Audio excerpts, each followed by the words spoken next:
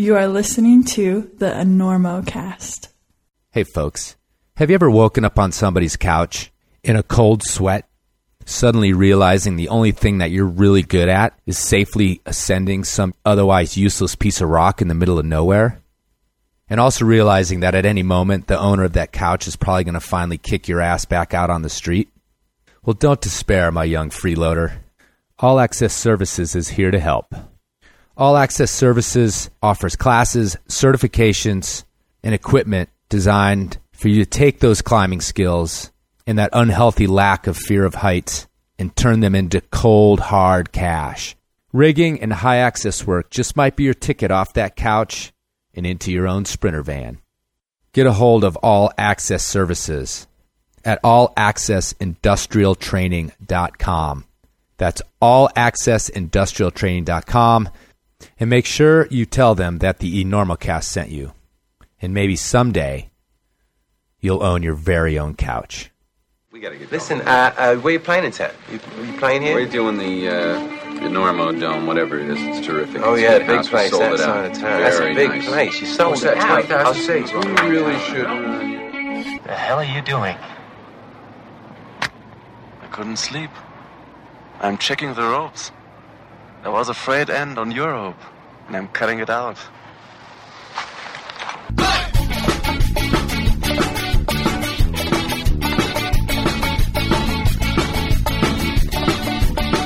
Good weather, bad weather. Now or later, anytime. Hey, listen up. Today's show is also brought to you by Black Diamond Equipment, Maxim Ropes, and the law firm of Atkins and Markoff. For inquiries about help with the long arm of the law, email climbinglawyer@gmail.com. All right, let's crank it back up.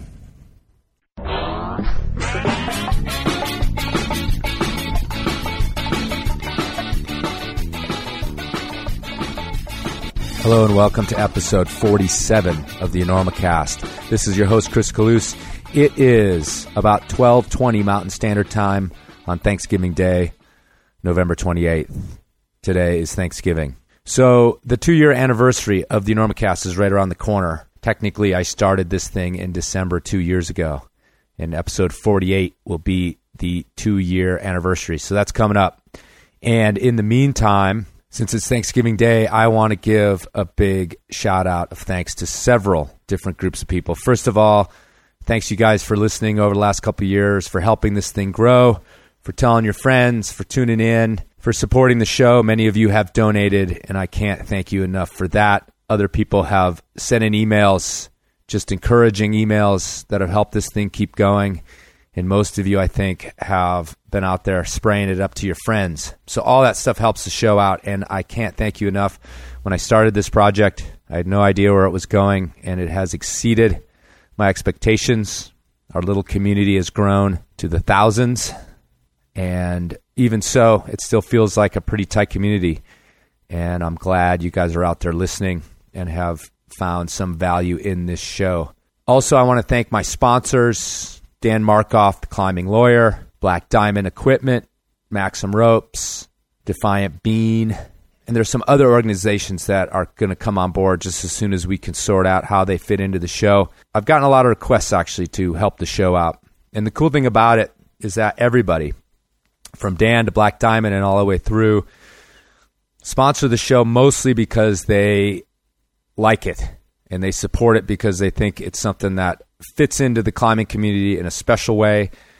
You know, somebody like Black Diamond may never actually be able to tell what it does for their bottom line. And I know that sponsorship and advertising can be seen as some sort of cynical give and take, but really all these companies are on board because they believe in the show. And I've tried to make sure that advertising and commercials and things fit into that mold because I certainly don't want to have a company come on board or somebody that I'm not super comfortable with. Anyway, that's all I'm saying about the sponsors. Thanks a lot, you guys. I totally appreciate it. And anybody out there who likes the show and is always looking for some way to support it, that's one way to do that, is support our sponsors. Okay. I've had several cups of coffee, Cups of Defiant Bean this morning, which maybe you can tell my cadence is a little stronger, a little more rapido, perhaps, when the intro gets done mid-morning instead of in the middle of the night. Today's show is the return of the infamous James Lucas from episode 21. The Pie Master himself has returned. He returned to Carbondale this summer, was climbing in rifle, and also came back for revenge in the Carbondale Mountain Fair Pie Baking Contest. We also discuss new developments in Yosemite and the kerfuffle over him erasing the lightning bolt off of Midnight Lightning, which if you don't know what that's all about, that's because you're smarter than most of us and just simply were able to ignore it completely. Anyway, we'll hear about that and a bunch of other stuff, so kick back and enjoy the return of James Lucas to the Enormocast.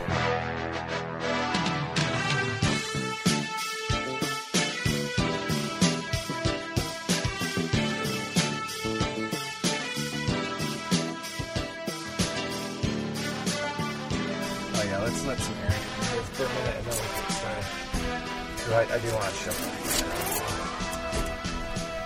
It's been nice here, and then today so it was a little hotter. I think it's supposed to get hotter again, actually. Oh, really? Yeah.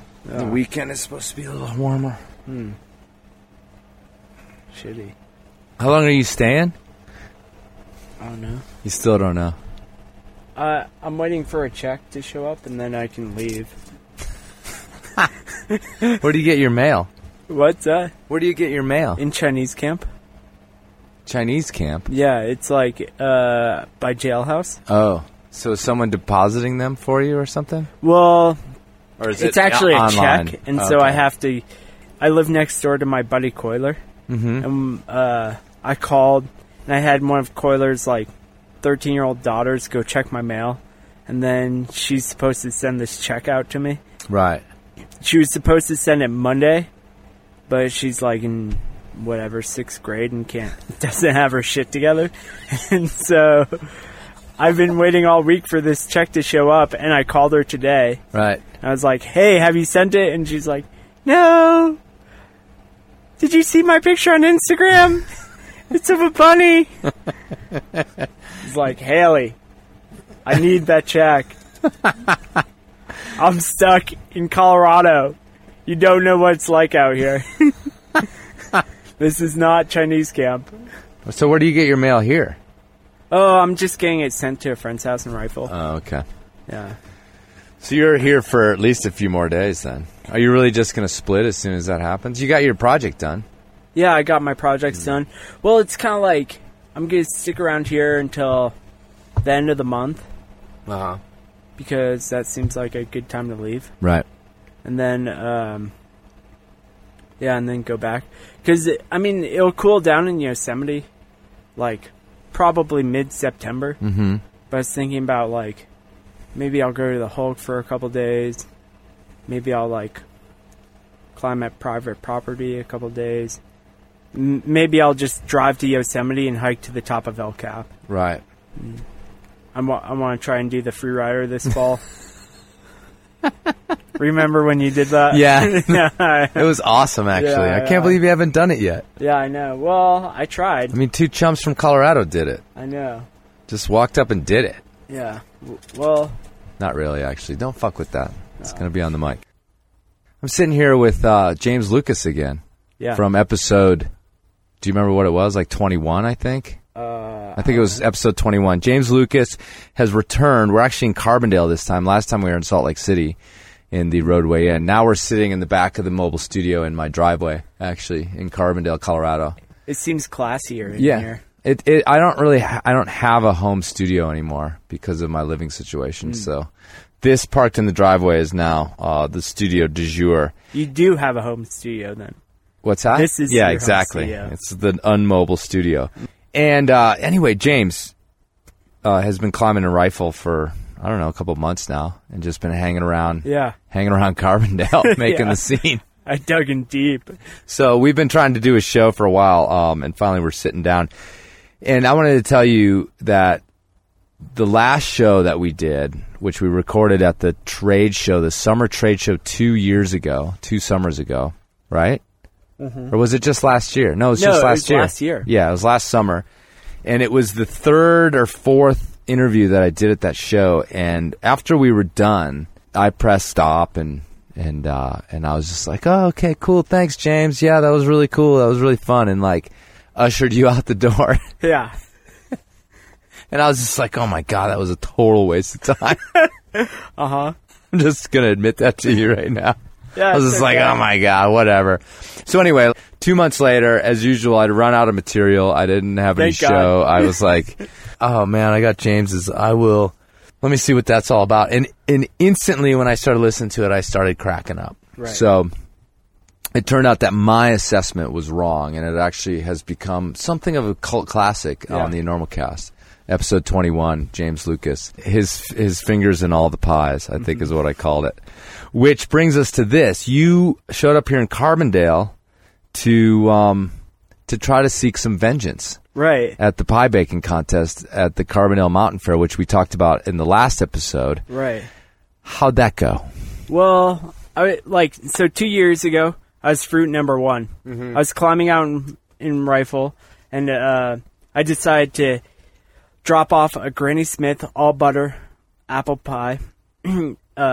And I was the first entry in the fruit category. Right. I was fruit number 1 at the Carbondale Mountain Fair annual pie baking contest. And this is a big deal. Like, the Mountain Fair is a big deal in Carbondale. Like, there's this lady like Judy Harvey, and she's been doing it for 20 years. Right. And this lady's like pro. She makes like boysenberry pies. She makes like these white and dark chocolate mousse pies. She makes these creams that are topped with like macadamia nut brittles. Judy's the real deal of pie baking. And she's just one of the many grandmas that are into it. Right. And have you ever actually met this woman or seen her in person? Well, so this year I was focused on it, and I did a bunch of training. I got psyched on baking pies. I read a lot more pie recipes. I got tips from like Nick Berry's mom gave me a bunch of tips about like using cold butter, shredding apples to make like the consistency better. And I tried to learn all these secrets from master pie bakers. And the Aspen Times interviewed Judy a long time ago in 2005 about her pie baking. And they talked about her dedication, how she woke up at 4 a.m. the days of the pie baking contest, and she'd start baking. And her husband Roger was interviewed, and Roger talked about how they had this Did you Google her? Is that how you found this? Well, yeah.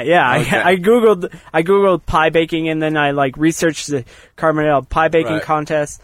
Like at one point, I actually talked to this kid over at the Poorhouse at the bar in downtown Carbondale. His mom's one of the judges, and he knew who Judy Harvey was. He was like, I've heard of her. She's absolutely obsessed. Right. If you win, she might kill you. Like, this lady Judy Harvey's real deal. So I was like, I want to learn some of her secrets and figure out how you become one of these master pie bakers. So I looked her up in the phone book. Okay. And everybody's in the phone book. I mean, or on the internet. Right. But I found her phone number, and then I called her up on the 4th of July. Did you really? Yeah, You called her on the phone? Yeah, and I was like, hey, my name's James. I'm really interested in pie baking. I'm trying to write an article about climbing in Rifle and pie baking. I mean, it's an article for my blog, but whatever. And she was kind of like, She was really reticent. I don't think she wanted to give her secrets away. Well, I think it would be a little bit surprising for a woman to get a call from some guy that wants to write an article about pie baking and rock climbing. Yeah. All right, so what went down? Okay, so I call her, and I'm like, hey, do you have a chance to talk? And she's like, oh, I'm actually busy right now. I'll call you back in a couple hours. And so I sat in the Rifle Library, and I waited 30 minutes, 60 minutes, 2 hours, 3 hours, 4 hours. 3 days later, I decided to give her a call again. And And I like punched in Judy's number, and it went straight to voicemail.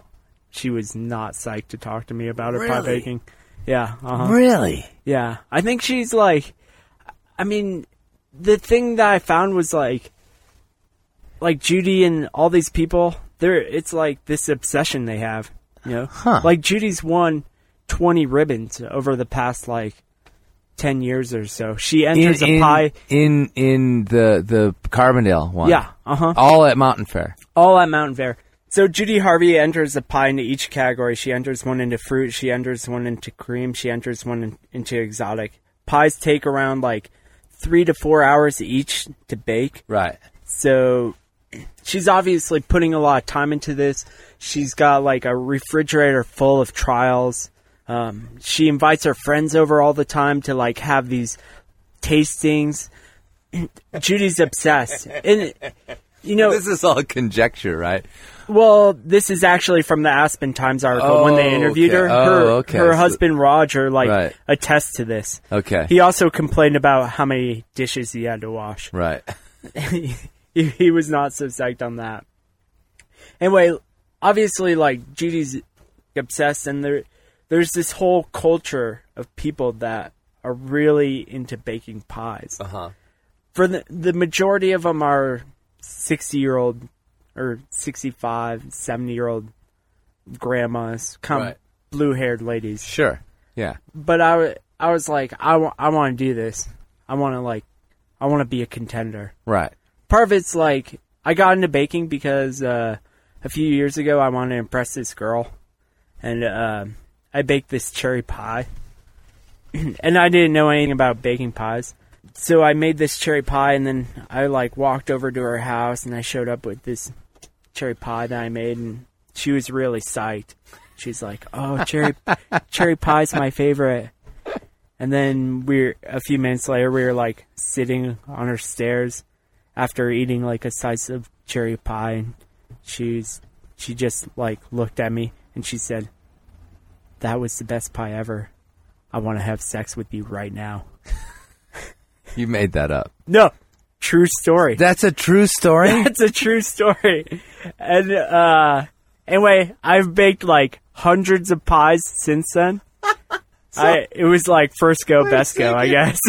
You know, there's a lot of theories about where fetishes come from. And how old were you when this happened? I bet I was 20. Oh, you were in your 20s. It's probably too late. Because if something like that had happened like earlier in your life, you might now have like developed some sort of pie fetish. Yeah. And those exist. Have you looked into that?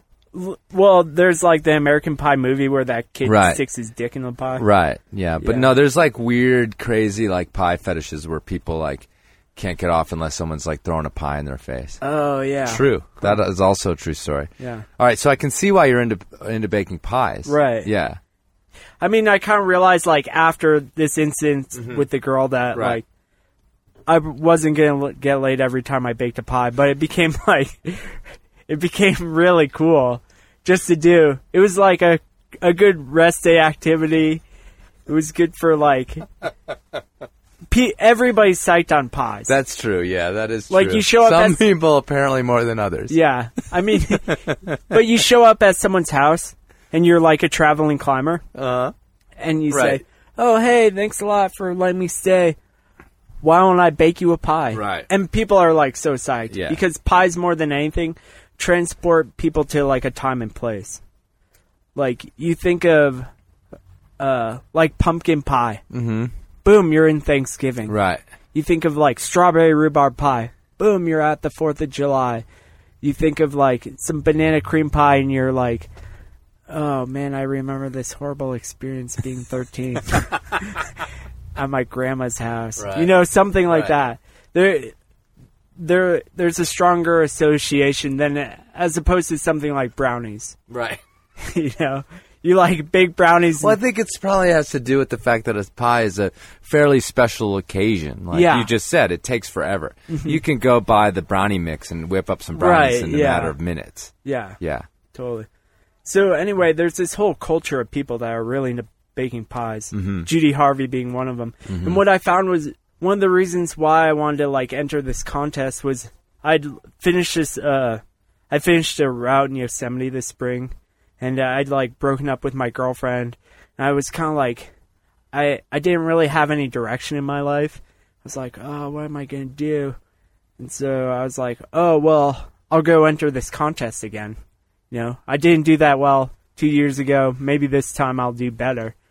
And like the pie baking contest like gave me direction in my life. So you came to Rifle to be in the pie baking contest, and the climbing was like a bonus, an incidental? Yeah. Oh, right on. Well, yeah. I mean, it's kind of like everywhere I go, there has to be climbing, right? Like, that's what I do all the time. But there's 1,000 places to climb. Right. And definitely lots of places to climb in the summer. I could have gone to Squamish. Right. I could have gone wherever. I could have hung out in Tuolumne. Sure. I could have gone to the Needles. Sure. I could have gone to somewhere in the East Coast where it rains all the time. And here there was a burning... Yeah, here there was like, oh, wow, I can go and do this thing and have some focus and direction in my life. Mm-hmm. And so, you know, that's why I was really psyched on it. But kind of one of the things I realized, like, as I started baking all these pies was that, you know, climbing and pie baking are really cool, but ultimately they're pretty pointless activities. You know, like that one time, the pie got me laid. Right. And I'm sure there was like one time where I sent her out, and that got me laid. Really? No, actually, that's not true. That's not true at all. That's super unlikely. Yeah, okay. Okay, there's this one time when I baked a pie, and that got me laid.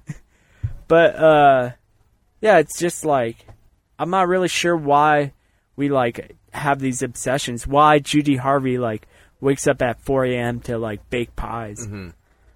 But we do. So I entered this pie baking contest, and I entered a chocolate bourbon pecan.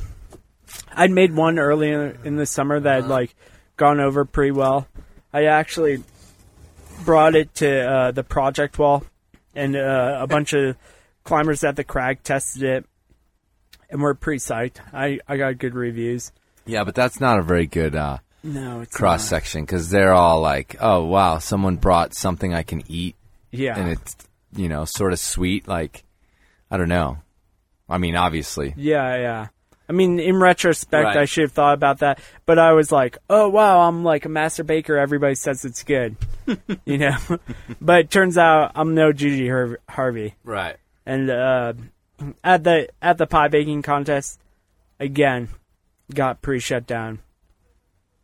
So, actually, because I went and got your results for you that day. Yeah, I know. And I didn't see Judy Harvey on the exotic list. Did you actually ever find out if she placed? I didn't. I didn't really look into it. I was kind of like traumatized by the whole experience. Right. I was like really, I'd like actually put so much time into it this year. I think between when I left Yosemite Right. and the pie baking contest at the end of, the contest was at the end of July. Mm-hmm. Yep. And I left Yosemite in the middle of June, roughly. Right. So in those 40 days, I baked something like 10 or 12 pies. Mm-hmm. So I was baking a pie every, like, few days. Right. And how many pies do you think Judy baked in that amount of time? She probably bakes more. Yeah. Yeah. Yeah.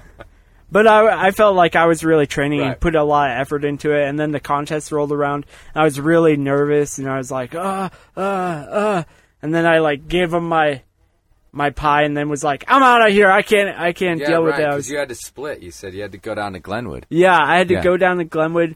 Me and Jonathan the Sanga and Sam Elias sat in the vapor caves there.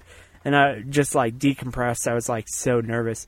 I'd woken up at, like, 6 a.m. that morning to, like, start baking. And it's not easy when you're, like... Whose house were you baking at? Over at Hayden's house. Oh, right. Actually, it's not Hayden's house. Right. It's his parents' house. Yeah, exactly. It's Julie and Michael's house, yeah, I Julie believe. and Michael's I'm pretty house. sure Yeah. they're on the deed. Yeah. But I, like, went over to Hayden's house and started baking super early that morning. All right, so let me ask you this. Okay. When you submitted the pie, were you satisfied with what you had baked? Were you Yeah. in your heart of heart, were you ready for the send? Yeah. Did you believe that this pie, That's part of that why you I had was... risen above yourself? Yeah. That's part of why I was so nervous. I was like, I brought this pie, and I was like, this is a good recipe. I got it from Pierre McDermott. He's a sport climber out in the Red. It's like a good Southern recipe. They call it the Kentucky Derby pie. Awesome amount of bourbon. Goes really well with the chocolate and pecans. It's sweet, but not overly sweet. I really mastered an all butter crust, and the presentation was good. And then when I entered it, I showed up around like 10:45. The entries had to be in between 10:30 and 11. So I already saw a few of the other pies. And in the exotic category, there was another meat pie, and someone had like woven hot dogs into the lattice. And then there was another chocolate bourbon pecan pie. There was. Well, it may have just been a pecan pie. But it didn't look that good next to mine. And there's this meringue, though, that looked really good. And I was like, oh, well, I really thought it would be me versus the meringue. Because the hot dogs and the lattice just seemed really suspect. Like the kind of thing you'd get E. coli from. But, that's why I was nervous. I was like, oh, I'm a contender. And so when I get closer to actually doing something, it's like getting red point jitters, you know? Being nervous that you're going to send. You ever get that? Oh, yeah. Yeah. And so I was like, oh, I got to get out of here. I got to go hang in the vapor caves. So the upshot, though, is that you didn't even place. Right, thanks for reminding me. because I've totally forgotten. Actually, oh, yeah, right, you forgot. Yeah. It's burning in your soul. Yeah. All right, let me ask you this then. I mean, how much of this, do you think there's like nepotism? Do you think there's like the good old girls club over there? Like, you know, the judges know the contestants and they are all like... Yeah, so for they're sure. like, who's this guy, like James whatever? And yeah. Like, you know how I was talking about that kid whose mom's been judging for a few years? Yeah. People know who Judy Harvey is. Yeah, right. She's they're like, just like, she's one. Who's next? They're like, oh. It's the same thing as like voting for president. It's like, oh, who's the incumbent? Oh, okay, vote for him again. It doesn't matter if it's like, you know, Ronald Reagan. They'll vote for him again. A lot of people wanted me to win this year. I got a lot more support this year. So what was your takeaway, James? I mean, you know, are you done? Is it broken your spirit? I don't think so. I think like I'll just come back next summer, try harder. You think you'll be back next summer for the pie baking contest? It's like there's climbing and rifle. There is. There's like, so that's like a solid reason to be here. I like the people, and then it's also like, oh, I can try and beat that bitch again. I wonder if she won. I wish they had the results posted. Yeah, because I want to know if she won. I'll somehow in a future show, or if this doesnn't come out till the results are posted, I'll put them in the intro or something. Because we got to find out about that. Yeah, it'd be good. Because they said they were going to post them right online. Yeah. Yeah. Where did they say they were going to be? I don't know. Somewhere. I thought I sent you a text about that. Yeah. All right. So tell us about your climbing and rifle. You've entered what we call the Bermuda Triangle, which is not my actually my phrase. The Bermuda Triangle. Yeah. The rifle, Black Canyon, Indian Creek. Yeah. So you've entered the Bermuda Triangle. So tell us about rifle. Now, you got to, like, you're coming from sport climbing at Jailhouse in California. Right. And really there's kind of a dearth of sport climbing in California. It's not really like the main thing out there. No. California, there's sport climbing in California, but all of a sudden, especially this summer, I've realized how much sport climbing there is. Like, just around the Carbondale area. Right. Like, I showed up here, and rifle was on fire for a few days. Right. Like this big, literally. Yeah, literally. Not like, oh man, everybody was on fire. They were Yeah. sending. No, it was literally like above rifle was burning and the canyon was evacuated. Yeah. My first few days here were grim. Right. Like, rifle was on fire. I got food poisoning. Like, a few days before that, I decked in Maple. I was just like, oh, this sucks. How did you deck in Maple? Oh, this is an awesome story because what happened, I started to drive out. I was like, oh, I'll stop by Maple on my way to Rifle. Sure. And somewhere around Tonopah, I was like looking at Facebook and fucking around on Instagram. And I made a wrong turn.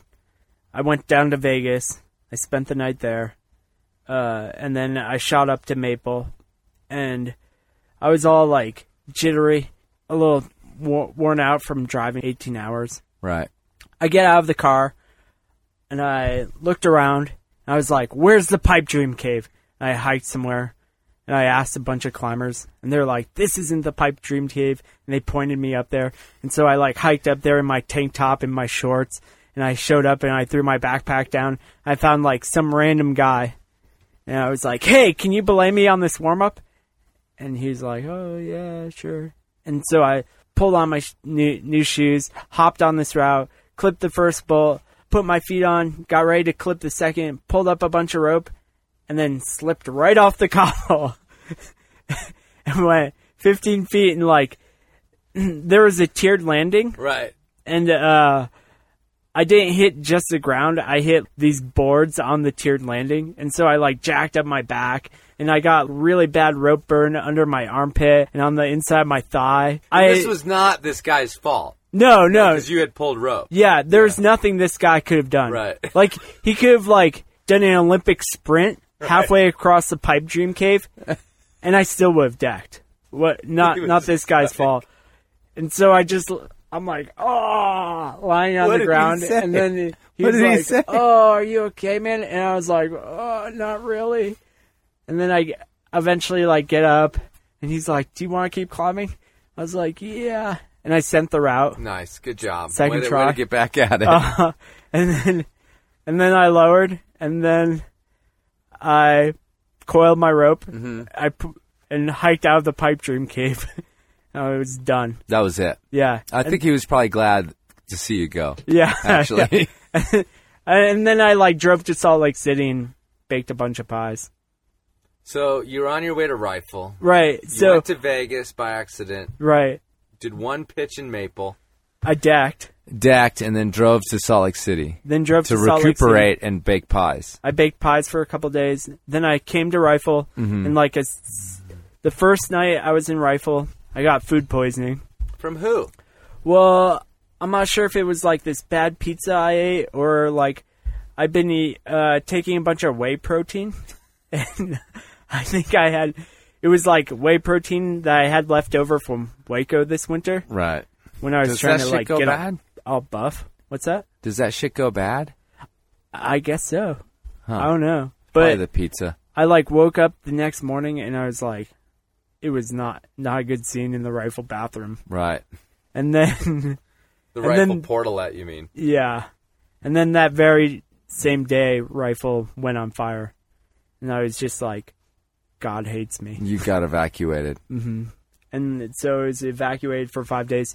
But the cool part was I discovered there's all this sport climbing around Rifle. We went to this place called Hogwarts. I went to Thompson Creek. Uh-huh.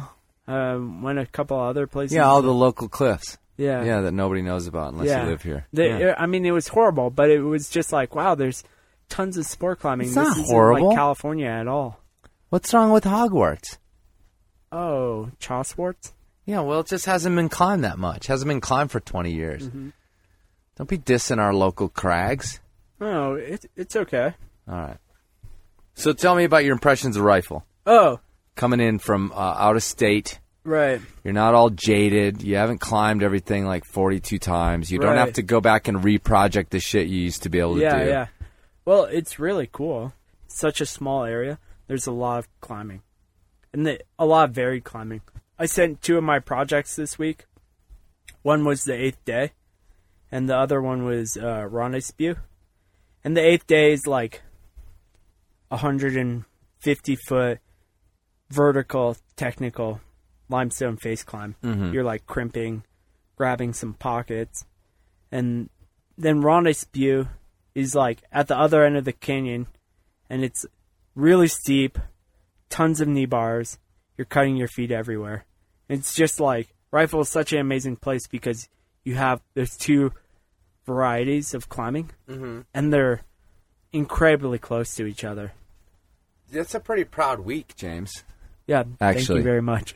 Because you're absolutely right. It's like super, almost vertical technical climbing on 8th day, which is like one of the great routes of the world, perhaps. Yeah. And then you go across the canyon to super upside down, double knee bar, bat hang resting and all that sort of stuff on my the 8A card. On the Rendezvous. Yeah, That's a pretty proud week, dude. Yeah, You're an all-arounder.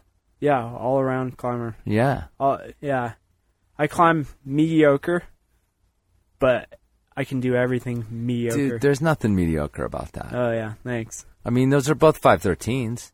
I know in some worlds that seems mediocre, but you got to take that and run with it, my friend. Yeah, okay, thanks. I thought there'd be more knee bars. What, like, the double knee bar, Yeah. all that stuff wasn't enough for you well, on Rendezvous? People say that Rifle has a lot of knee bars, but my mailing address is Chinese Camp. Mm-hmm. That's where you want to send me a wedding invitation. You want to send me like a piece of junk mail. You want to send me like a bill for, I don't know, shooting your van with a BB gun. Right. And you send it to Chinese Camp, which is located about like 10 minutes away from Jailhouse. And so that's where I've done most of my sport climbing. And that place is like really steepy and blocky. And you don't climb there, you crawl. That place is like super knee bar intensive. Huh. There's like this reputation of Rifle having all these knee bars and stuff like that. So I came here and I was like, oh, maybe I need new knee pads. I don't have enough duct tape. But I got here and it was like really casual knee barring compared to Jailhouse. Let me ask you about your season in Yosemite. Okay. There's been a bunch of new routes put up, which, Yosemite kind of languishes, and then all of a sudden sort of some people decide to ride a wave and get some new pitches put up, and you were involved in that this year or last year? Yeah, within the past year I was actually involved in a couple like big ascents in Yosemite. Last year I was like working on the Freerider, and I kept rapping down and trying the boulder problem on the Freerider like halfway up. And I like looked across and Mikey Schaefer was working on a new route on Mill Cathedral. He went up the center of the formation, which there's this kind of thing where people show up in Yosemite and they think all there is to climb is El Cap. They can't see beyond that. Mm-hmm. And one of the big things that happened this year was people started free climbing on stuff other than El Cap. Right. Because for like, one of the big reasons is that like El Cap has gotten like kind of tapped out. Sure. There's only so many free lines that can go up it. Right. It's such a big formation, and like linking these features is difficult. Sure.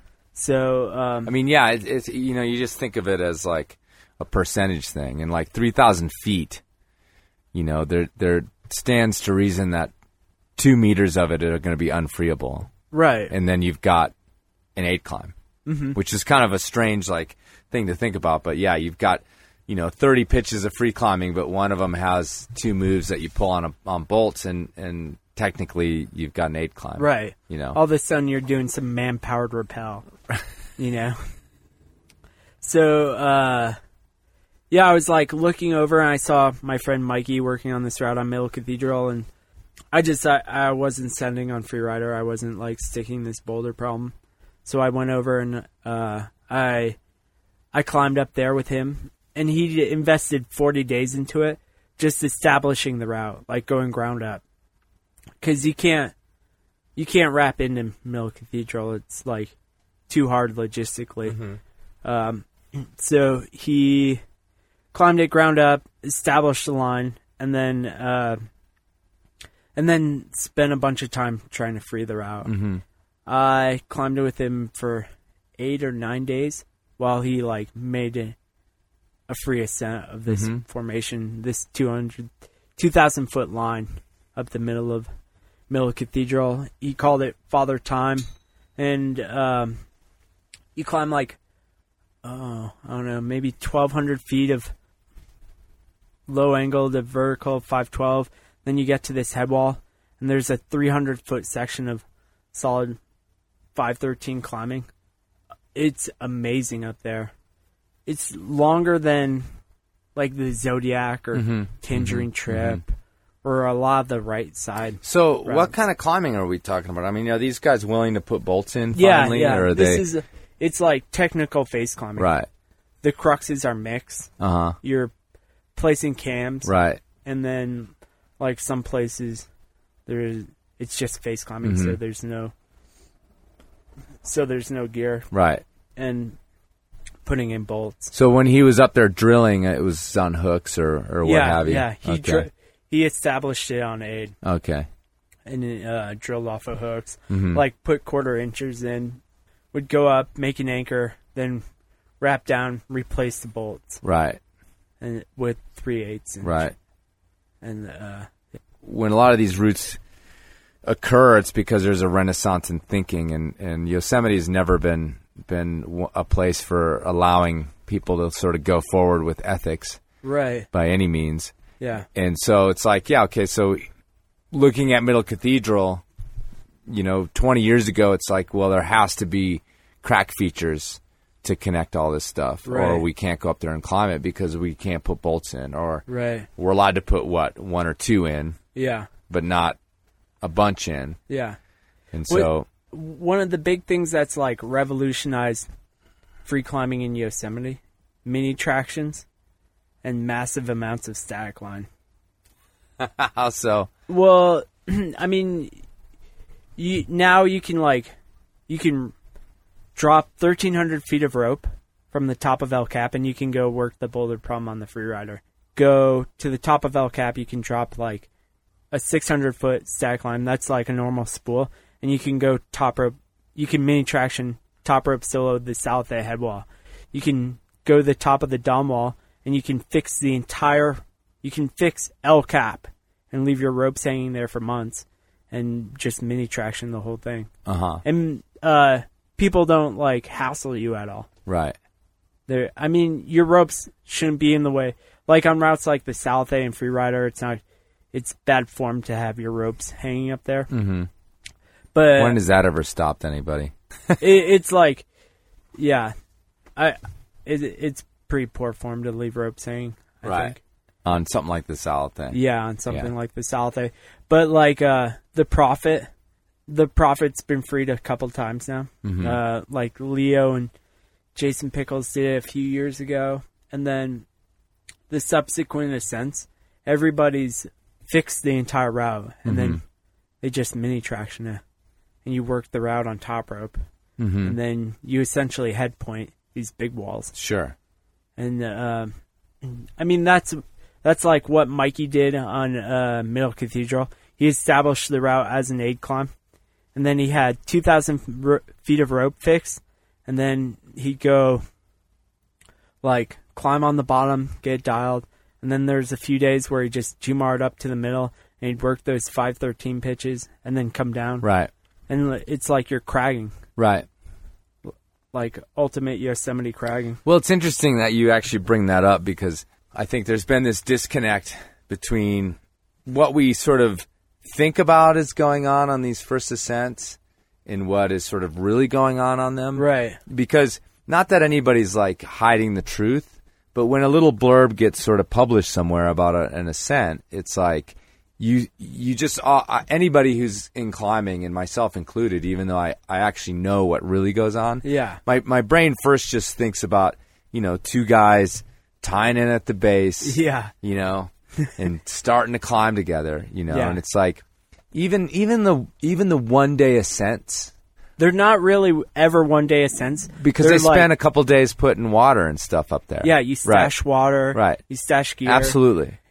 You work into submission over 20 days. Yeah. And then you do it in one. Yeah, but I mean, it's like even without the working and the submission, I'm like, Yeah. well, what about the day before where you wrap down and put water up there? Right. Like in the sort of the old school idea of climbing, that counts as having been on the route, so to speak. Yeah. You know what I mean? And it's just, I mean, I've known all this stuff goes on, and it's not necessarily to detract from what anybody does, but I think we still have this kind of archetype of like the two people tying in together and leaving the ground, swapping pitches maybe or whatever, and then topping out and high-fiving and calling it good. But No, I mean, modern climbing is like there's so much going on with getting these things done. Yeah. Yosemite's become like just a really involved sport, Craig.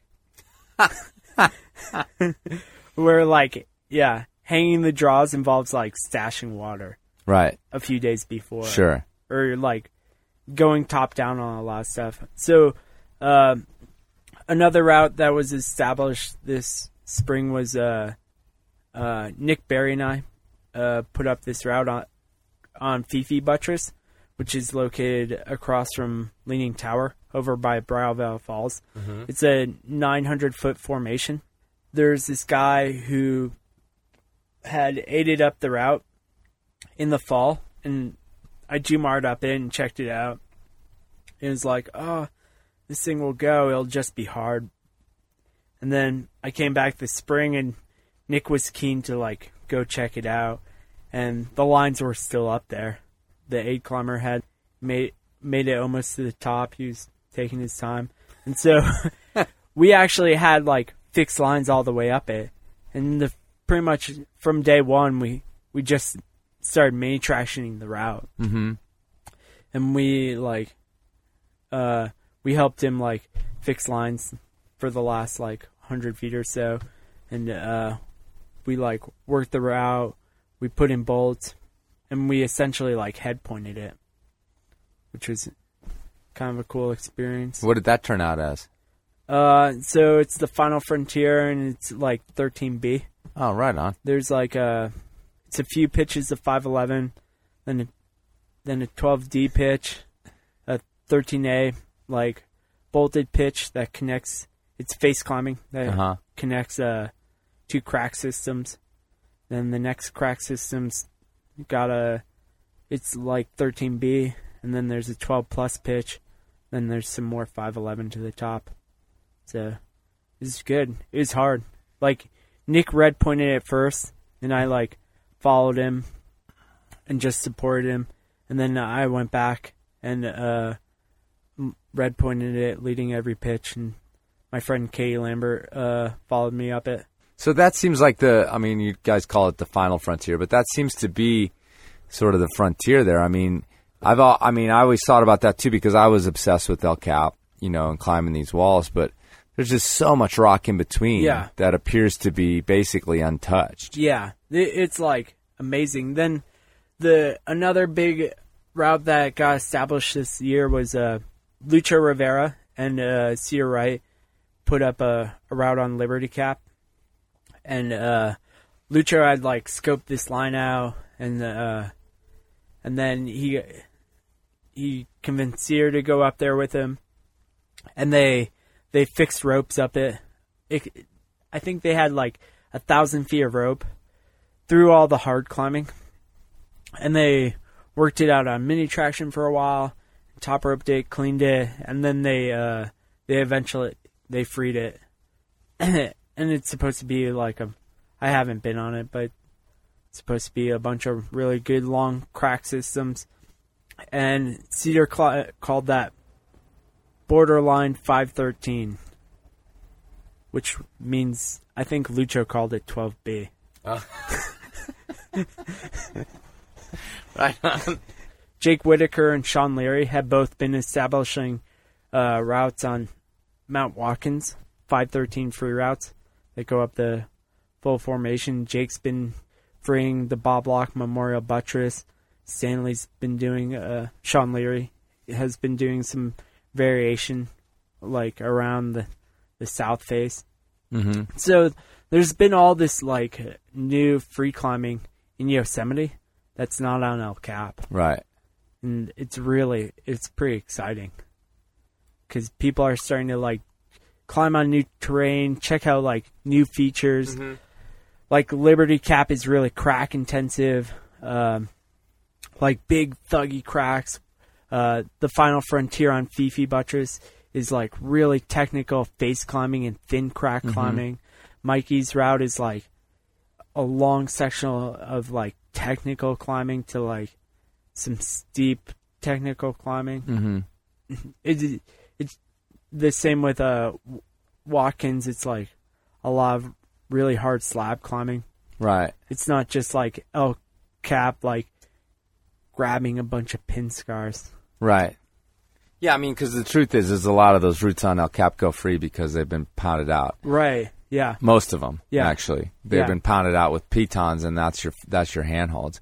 So if you guys are going and finding rock that, you know, maybe it's been aided the one time to get the ropes up there, you know, it's probably a much more interesting and sort of more natural experience than climbing on El Cap. Yeah. The other thing about Yosemite that's always confounded me is that, you know, the truth be told, once you get off El Cap, there hasn't been that much hard climbing there. You know, they're like, it just, you know, there's a smattering of 513s and, you know, like the Meltdown and there's a few 514s of Magic Line and stuff like that. But, you know, it's like there was some barrier that, and I think, again, with Yosemite, there's so much ethical, mental baggage from the past there to stop people from advancing kind of to the new ideas. I mean, I think it's always been just really like, you know, just this kind of stick in the mud scene there that it takes some like kicking open of the door, but it's a door that got kicked open elsewhere like, you know, 15 years ago. So, I mean, this previewing routes, you know, aiding up and then replacing bolts and all these sorts of new tactics, I mean, could open up, I mean, everything. Yeah. You know, like I've always talked about there's a route in the Black Canyon called Tag Your Time that's got, you know, depending on who you ask, like 5 or 6 pitches of 512 on it in 13 or 14 pitches. And I've always maintained, I'm like, there's nothing that sustained in Yosemite.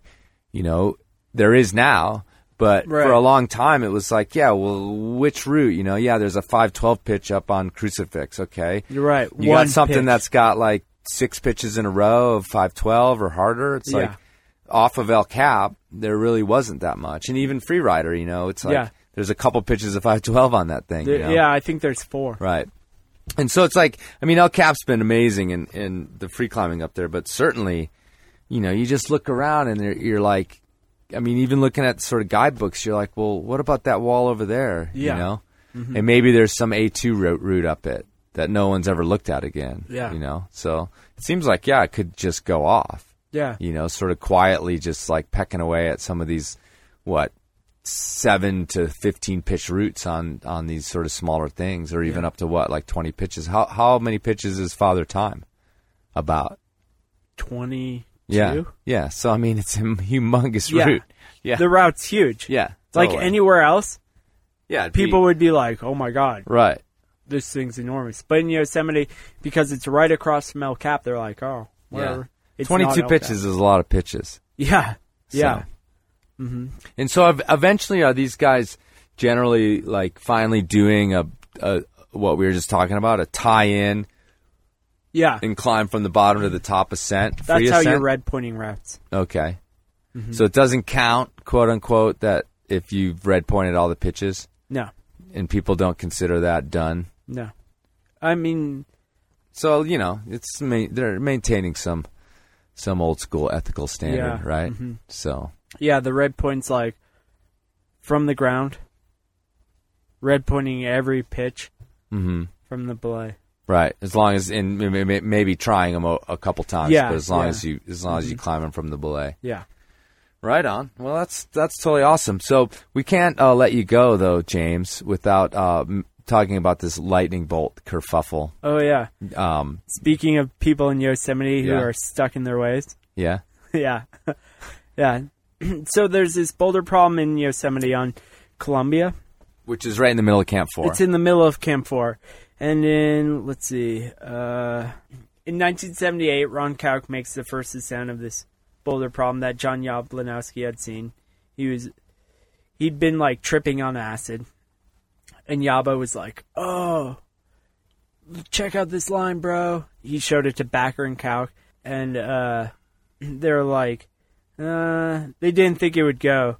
Backer said it was Yaba who actually found Midnight Lightning. He was sitting in front of it one day and came over to me and Ron Kauk and said he found a new boulder problem. He said it would go. We laughed and said it was impossible. We thought there was about as much chance of doing it as there was the chance that a lightning bolt could strike at midnight, like in the Hendrix song Midnight Lightning. So John drew a bolt on it in chalk. And then... so the bolt was there before the route had been done? Yeah. Okay. So there's like this original bolt is like the Stonemaster bolt. The like John and Ron Kauk and Yabo. Well, I think it was mostly John and this guy Will Graham. They're really into drawing these bolts. They're like 18-year-old kids, and that was their favorite like graffiti thing to do. Right. It's like the bolt between the AC and the DC. I think John at one time pierced his ear when he was in Colorado with a lightning bolt. Okay. You know, they were into it. It was just like what they did. They drew them everywhere. And so they drew this bolt, and then Ron did it, and then eventually John did it. A bunch of other people did it. And the bolt, like, stayed on the rock. Nobody erased it. It was just like, oh, there it is on the rock. And so this spring I was like, I've been in Yosemite a lot for the past 12 or 13 years. I've spent, anywhere from like 6 to 8 months there a year. And I've always walked by that boulder and been like, what's that bolt still doing there? Huh. And like sometimes during storms it gets really worked and looks all gnarly because nobody really takes care of it. And this spring I was like, I should just like erase that thing. Like, yeah. I wonder what like the rock will look like without the bolt on it. Right. And so a lot of people like talk about these things and they're like, oh yeah, I'm going to chop the bolts on, like in Rifle, they're like, I'm going to chop the bolts on the Beast. So you have to do the extension, Beast with two backs, or I'm going to chop the bolts on the compressor route. He actually did do that, though. Yeah, but somebody did do that. What's the big one in Yosemite? I remember back in the day was Cookie Monster. Mm-hmm. Right. Yeah, that was controversial. Right. They bolted this crack line. Right. And it's like everybody wants to talk about it, but then nobody actually does anything. And I was like, well, I feel strongly about it. It's not a big deal. It's chalk on the rock. Mm-hmm. So I went out there one night after, I went to this party at Rick Kashner's house on Easter. It's like the kind of inaugural Yosemite thing. And I just started, erasing the lightning bolt. I, brushed a little bit off, and then I was like, oh, well, I brushed a little bit. Now I have to, actually, finish it. Mm-hmm. So I brushed the whole thing. And the thing that was hard was that there was a lot of chalk on it. And so I didn't realize that I needed water at first. And I looked around, and there was somebody sleeping right under Columbia right there. And I, walked over, and he had a little water bottle. I stole his water bottle and, started splashing the rock with it, erasing the lightning bolt. And then I was like, oh, okay, that's a pretty good job. And I, brought it back. And the guy looked up at me, because my headlamp was on, and he's like, oh, erasing the lightning bolt, man? I was like, yeah! Are you shitting me? No, he was there. And then, it wasn't do you know who it was? No, it was he some gone? Dude, some dirtbag sleeping under Columbia.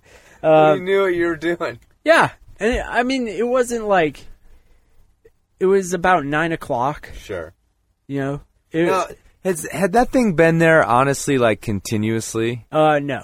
Okay. It's actually come off a few times. Right.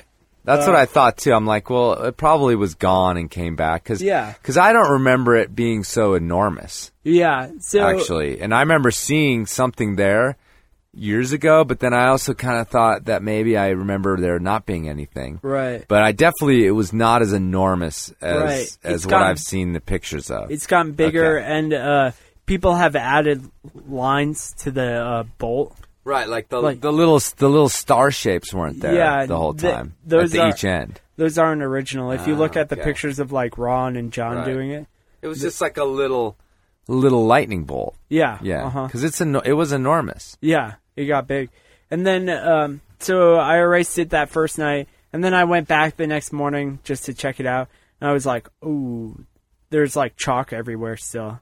I hadn't like erased it well enough, so I went back the second night. I climbed all that day. I was like, oh, well, I don't have time to do it now because I'm going climbing. And then I was staying at a friend's house in the village. Mm-hmm. And so I did take the dog out for a walk. So I walked the dog over to Camp 4 and then hung out bright headlamp shining on Columbia.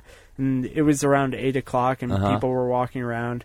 A bunch of people walked by me while I was standing there meticulously erasing this lightning bolt. I was just well, at that point it wasn't even a lightning bolt, it was just a bunch of chalk. Right, like a chalk splotch. Yeah, it was a chalk splotch. So I finished erasing it, and I was like, oh, cool, it's gone. I wonder how long it'll last. And it stayed like that for about 2 weeks or so. And I told a few people, I was like, oh, yeah, I erased the bowl off of Midnight Lightning. And people were like, why'd you do that? I was like, well, just kind of wanted to see what the boulder looked like. And it was just this unnatural thing. It's graffiti on the wall. Where's the access fund with Leave No Trace? And so it was gone for 2 weeks, and then somebody drew it back on, which is good because the entire time it was gone, there's all these boulders walking around Camp 4 looking for Midnight Lightning, but they couldn't find the problem. And so it went back up, and whatever, not a big deal. But then I think a week later, I wrote about it on my blog. Okay. And what I've noticed is people in real, when you actually talk to people, most people don't really care about what you do. They might say, Right, well, they don't really, they may care, but they're not going to say anything to your face, is what the difference is. Yeah. They're going to wait till they get home. Yeah, they're going to wait till they get home and they get on the internet. Sure. Yeah, Before the internet, they had to have conversations. Sure. They had to, stand and they had to, punch each other in the neck. Well, no, I mean, I've come the other direction to where I've sat and had civil conversations with people who I know had slagged me off. Yeah. And so I had to decide whether or not I was going to call them out. Right. Or not. Mm-hmm. But they were fine. They weren't going to, bring up their issue with me face to face, even though, they'd spent how many hours on Mountain Project or whatever. Right. So it's it's a totally different world. Yeah. So anyway, I wrote about it on my blog, and then people got fired up. People from elsewhere. Yeah. I mean, nobody said anything while the bolt was actually gone. Mm-hmm. Nobody said anything oh, look, the bolt came back. There wasn't some big uproar. It was actually when I told people. That's when people got mad. Then people were like, hey, I'm going to slash your tires. Oh, I'm going to knock your teeth in. Oh. Seriously? Yeah. They're like, oh my God, Harry Potter would be so disappointed with you. Now that's a good one. Yeah, that one was pretty good. I mean, it was pretty funny. And then people people weighed in. Yeah. Like Dean Fidelman, he's a classic Yosemite dude. He was one of the original Stone Masters, and he's kind of one of the remaining monkeys that hangs out. He's lifestyle climber. He's hanging tough. And he said, let's see, he was there when Backer did it, and he said Backer did it as both an inspiration and a slap in the face. It was Backer's way of saying that this is the future of climbing, and in case you can't see it, here it is. He went on to say, climbing went the opposite way that John wanted it to go. He gave everything he had to try and keep the sport pure. James is a part of the now, and he wanted to make a statement and give us all a slap in the face. Armed with his toothbrush and an iPhone, under the cover of darkness, James did so. Dean goes on to say, I grew up with John Backer, started climbing with John Backer, and documented much of John Backer's career, and I can tell you that James is no John Backer. But I do know that James respects who John was and what he means to climbing. Nice. And Yeah. he's your bro, right? Oh, yeah. Yeah. Dean emailed me that. He was like, dude, I totally slendered you. I'm so excited. And then he, like, showed it to me as soon as Rock and Ice wrote this blog about it. Right. It showed up on all these blogs. And My intern did that, actually. Yeah, and Chris intern Parker. did that. Yeah. Oh, that reminds me, I need to punch him in the face. Oh, yeah. Well, I can tell you where he lives. Yeah, cool. And yeah, I mean, ultimately, it's like chalk on the wall. Sure. And it's back. Yeah, and it's back. Like, it was back before anybody, like, knew that it was gone. Right.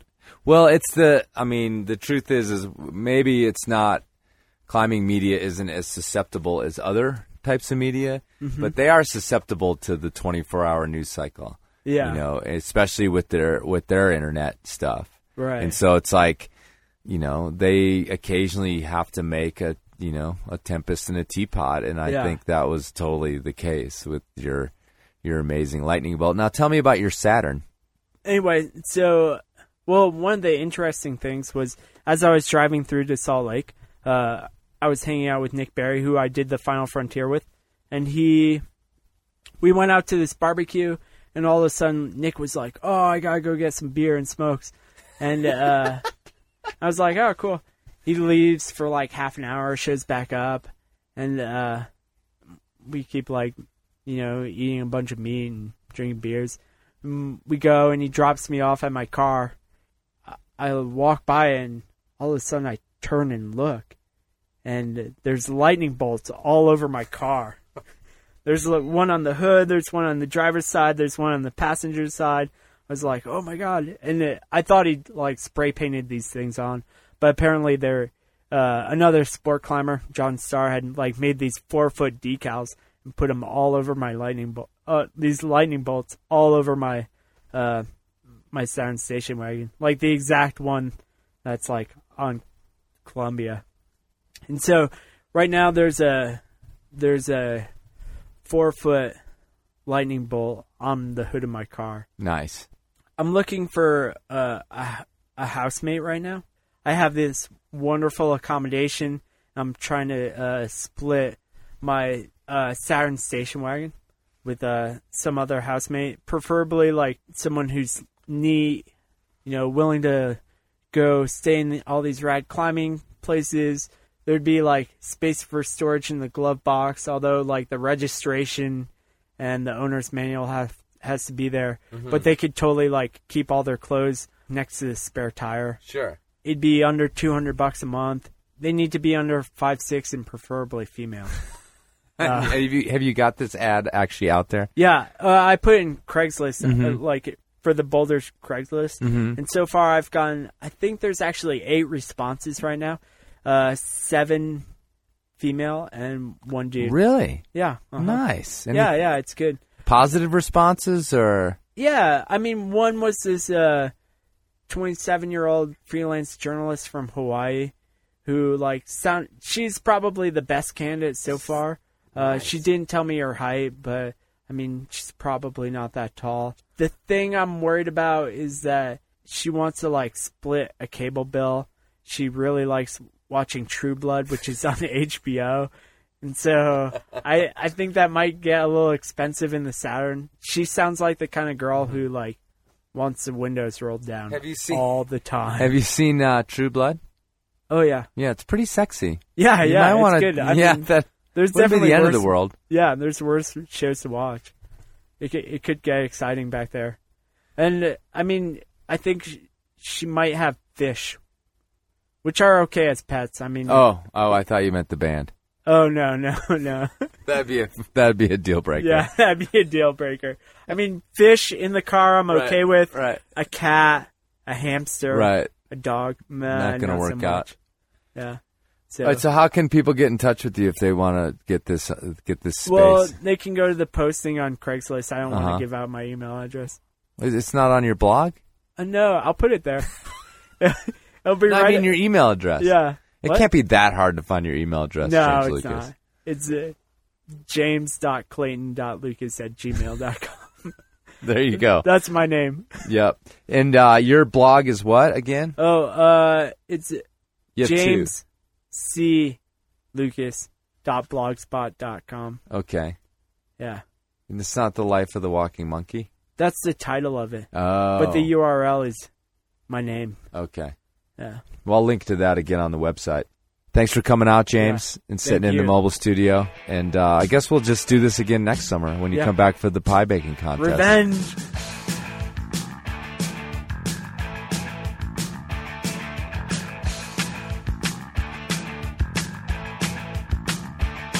All right, folks. Thanks for listening to me and James Lucas ramble on and on and on. But before we go, I'd like to clear up a couple things about the pie baking contest. First of all, looking at the results, which are online, and if you're interested, I'll post them at enormocast.com.